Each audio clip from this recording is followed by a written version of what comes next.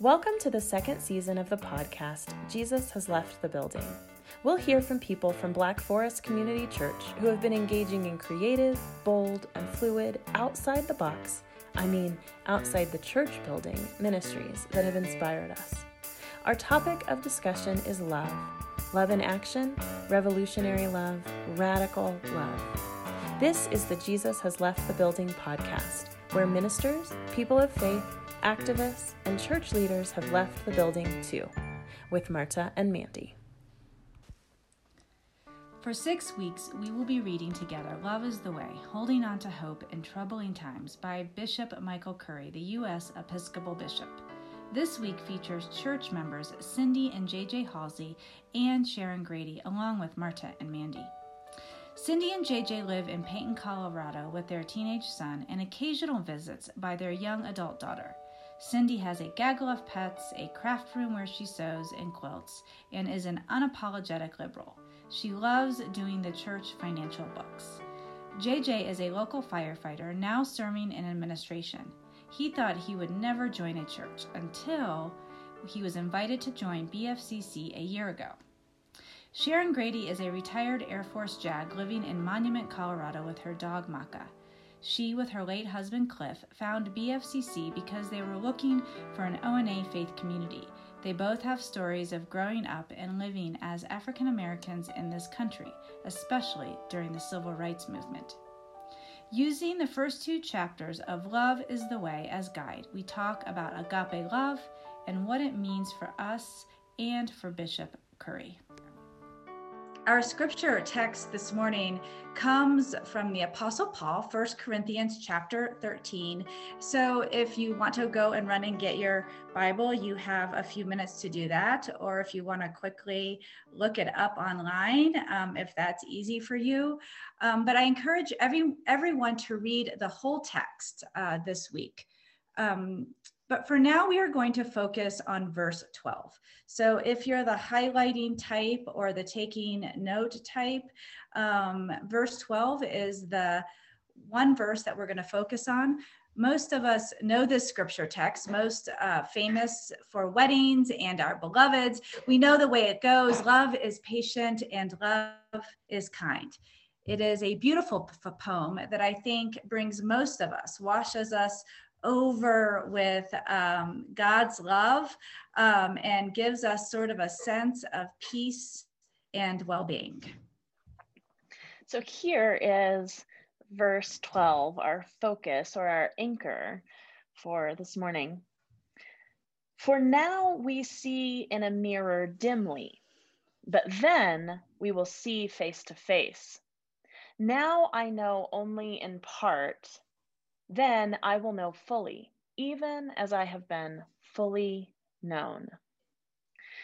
Bishop Curry speaks to the entire poem in 1 Corinthians in his newest publication, which we have referenced, Love is the Way, Holding On to Hope in Troubling Times. Curry is the presiding bishop of the Episcopal Church of the United States.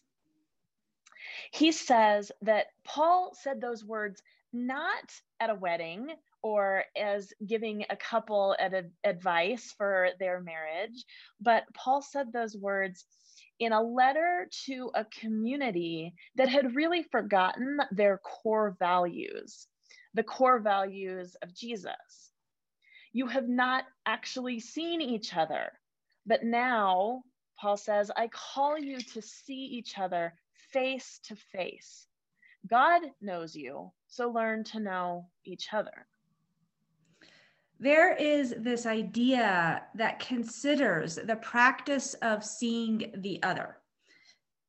It is a practice that is called reflexive practice, not reflective, reflexive. It is a practice of seeing each other well. And in order to see the other person, it considers the need to see the self well as part of a movement back to better seeing of the other. So you ask yourself questions like, what am I like? How do I affect society?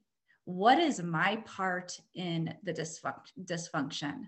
Or how does my seeing affect how I present myself? This action and practice of reflexive process is love. And this is how we find God's love, how the mirror becomes clear and is not dim, as the Apostle Paul suggests. So this week, like most of our nation, Marta and I have really been pondering the events at the Capitol. Some have said that this was a demonstration of a particular group of people fighting for their passions, desires, and deep and abiding values. Some have said that this group has as much of a right to the First Amendment as anyone. Many others see the actions of Wednesday afternoon as yet another display of white supremacy, domination, and hate for those on the margins. Predominantly white men with American and Confederate flags stormed the Capitol steps, broke windows, and rampaged a federal building with very little resistance from Capitol Police. So Mandy and I went back to the book that Bishop Curry has written, Love is the Way. Curry talks about love being a verb, an action word.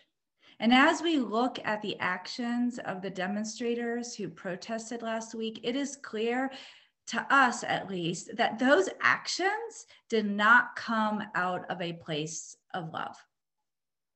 Curry says, love is someone protesting against anything that harms the children of God. And then Curry tells stories of people he knew who positively contributed to the civil rights movement in the 1960s through protests and demonstrations that were actually fighting for people who needed to be fought for. The action this week was not a contribution towards equality and love for all. Curry also says that the best way to learn and see the other is in community. Love is learned and experienced most profoundly in community. It's also the hardest, probably, way to learn love. Paul demands that the community of Corinth see each other clearly. And in seeing the other, I mean, really seeing them, means that you are believing. I don't want to just hear the stories of the other, but I want to believe my Black siblings who say they are scared of living in this country. I don't want to just hear, but believe the stories and experiences of those with brown and Black skin. I believe that it hurts. I believe them. By the end of Paul's poem in 1 Corinthians 13, we are reminded of God's vision for community. This vision is not about knowing or doing things, but it's about knowing a person face to face and believing them, and believing that living in community is a reflection of our first having been known and seen and believed by God. So now we want to open up to the community to hear your stories. Some of you are reading the book because you picked it up when we made the announcement. But we specifically asked Cindy and JJ and Sharon to talk about what. So when he talks about agape versus eros or philia, other Greek terms for love, it really gives or gave to me a more complete, a more holistic expression of love, and particularly the outward looking love that he is embracing and I believe discussing throughout the book.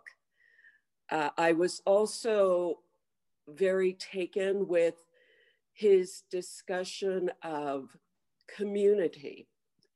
And I was reminded, many of you know, that my husband passed away in 2019. And I remember my husband telling me over the course of our 30 plus years of marriage, the significance of the community in which he grew up, a very segregated community in a town in Alabama.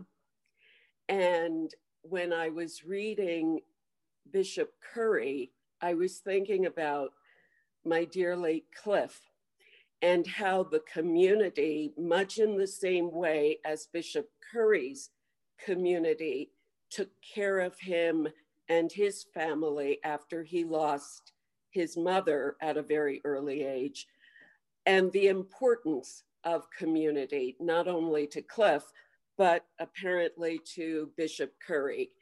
And I have to say that at this point in my life, I wonder what my community is and where my community is.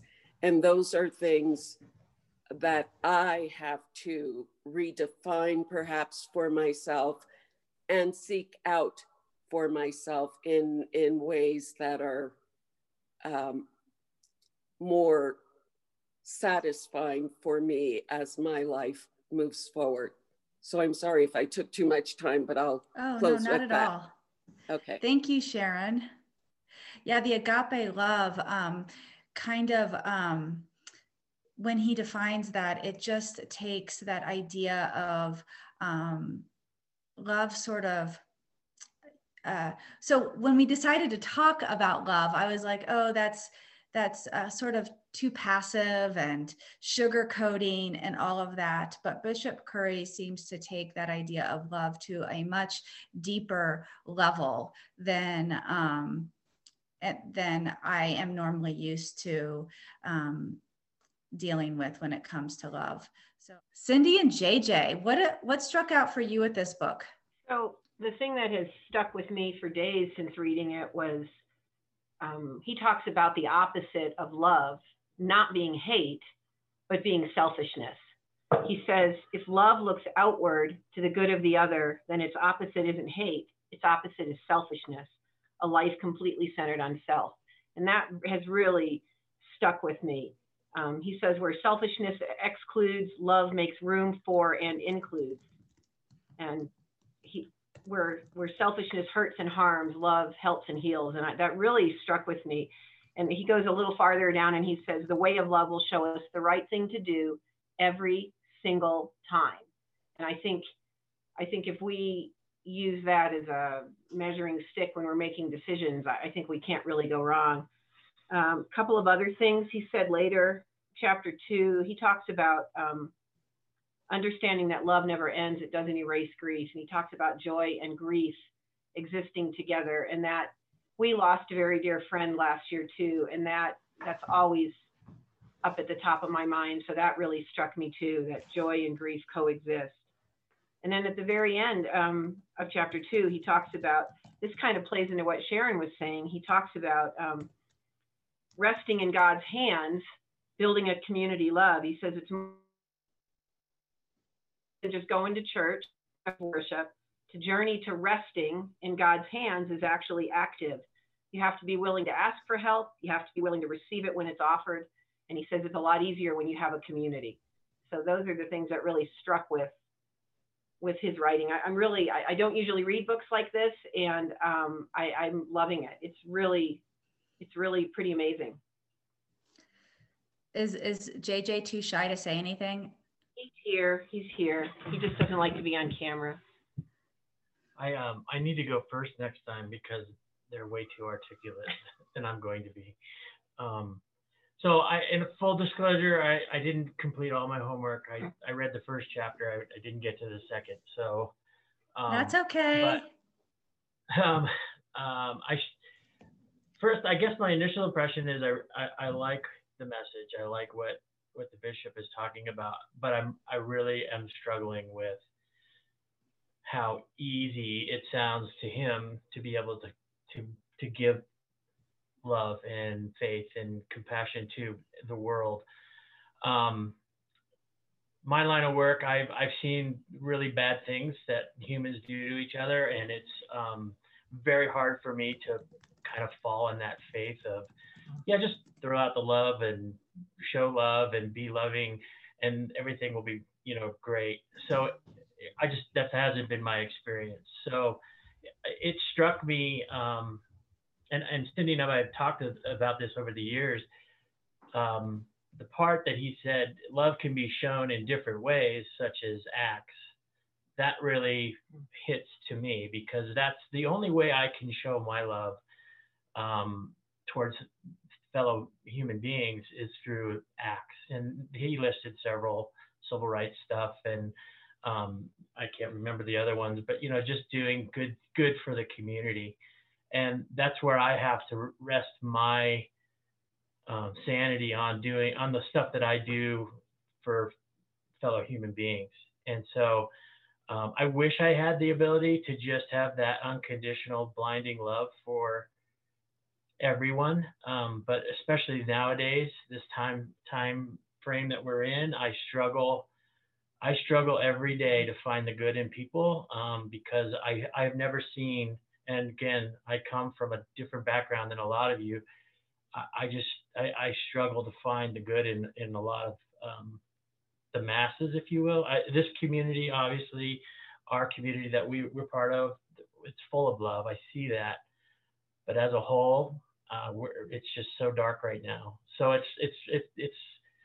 I take solace in the fact that acts can also help everyone else and yourself get through this. Cindy, I'm so glad you pulled out that thing from Bishop Curry. The way of love will show us the right thing to do every single time. And oh my gosh, it is so hard. I think the way of love, we think about it, Marta used the word sugarcoating, right? We think about love as being this beautiful, wonderful thing, and it's going to be so easy to just love everyone. And that is actually the opposite, I think, of what this kind of love is. And we can look at those people who protested, rioted on Wednesday, and maybe we see that was not a response held in love. And it's hard to find the good, and it's hard to get past our disgust. And what we're asking you to do, what Bishop Curry is asking you to do, what Jesus Christ is asking us all to do, is to respond in love to all of it. And that is hard, and we will fail over and over and over again. And that's to be expected. We know that that is the case. But this work calls us to a higher space. So thank you, Cindy, for pulling that particular piece out. Sharon, you talked about Bishop Curry's mom died very early in his life. I think she went into a coma when he was about 10 years old, and stayed in that coma for about 4 years and died when he was 14. And he talks a little bit about the moment of her burial. And it was a cold, crushing cold day in Buffalo, New York. And he is reminded of the words from the spiritual Wade in the Water. The verse that goes, Jordan's river is chilly and cold. It chills the body, but not my soul. We are in a cold, cold moment in our nation, but we have to remember that while our bodies are cold, we are held in the loving hands of our God and our community, even in this moment.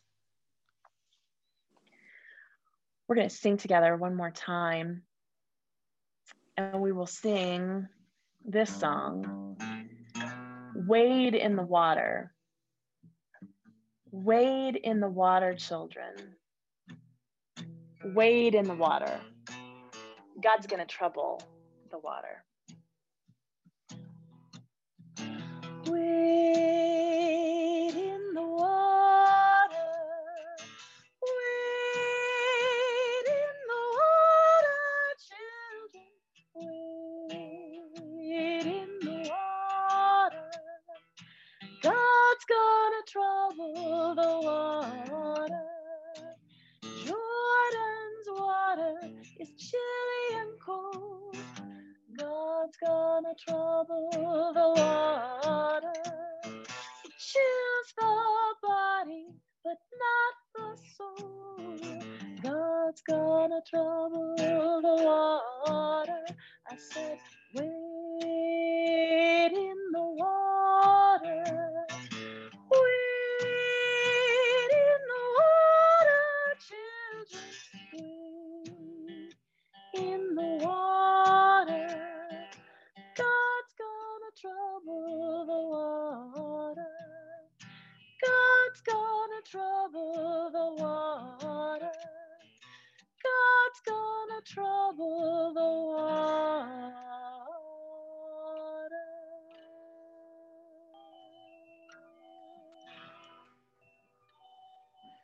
At the end of Bishop Curry's book, there is a Love in Action daily planner. And the planner is based on the Benedictine monks and their practice of daily work. The idea is to grow closer to God, who is love. So each week during this particular series, we are going to share a category for action. And this week, we send you off with the action of engaging your body. So you're going to start with yourself. So we invite you to put yourself this week in the best physical and mental state to live out the life you want. And so I want you to think about how you might commit to daily movement, to schedule your annual doctor's appointment, to take off days when you need downtime, or to see your therapist. So my friends, go now in peace. Join us next time as we hear from Art Navalta and John and Emily Osborne on chapters 3 and 4, Making Do and Making New, and what Desmond Tutu and Dolly Parton have in common. This podcast is made possible by listeners like you. Find us on Facebook at Black Forest Community Church United Church of Christ, and message us to learn how you can be a part of this effort to tell stories, have conversations, build relationships, and follow Jesus out of the church and into the world. To support our work, search for Black Forest Community Church on Venmo to make a one-time donation or a regular commitment with as little as $1 a month. You'll get regular communications and updates about our stories. Thank you to all those people that support and listen. We could not do this without you.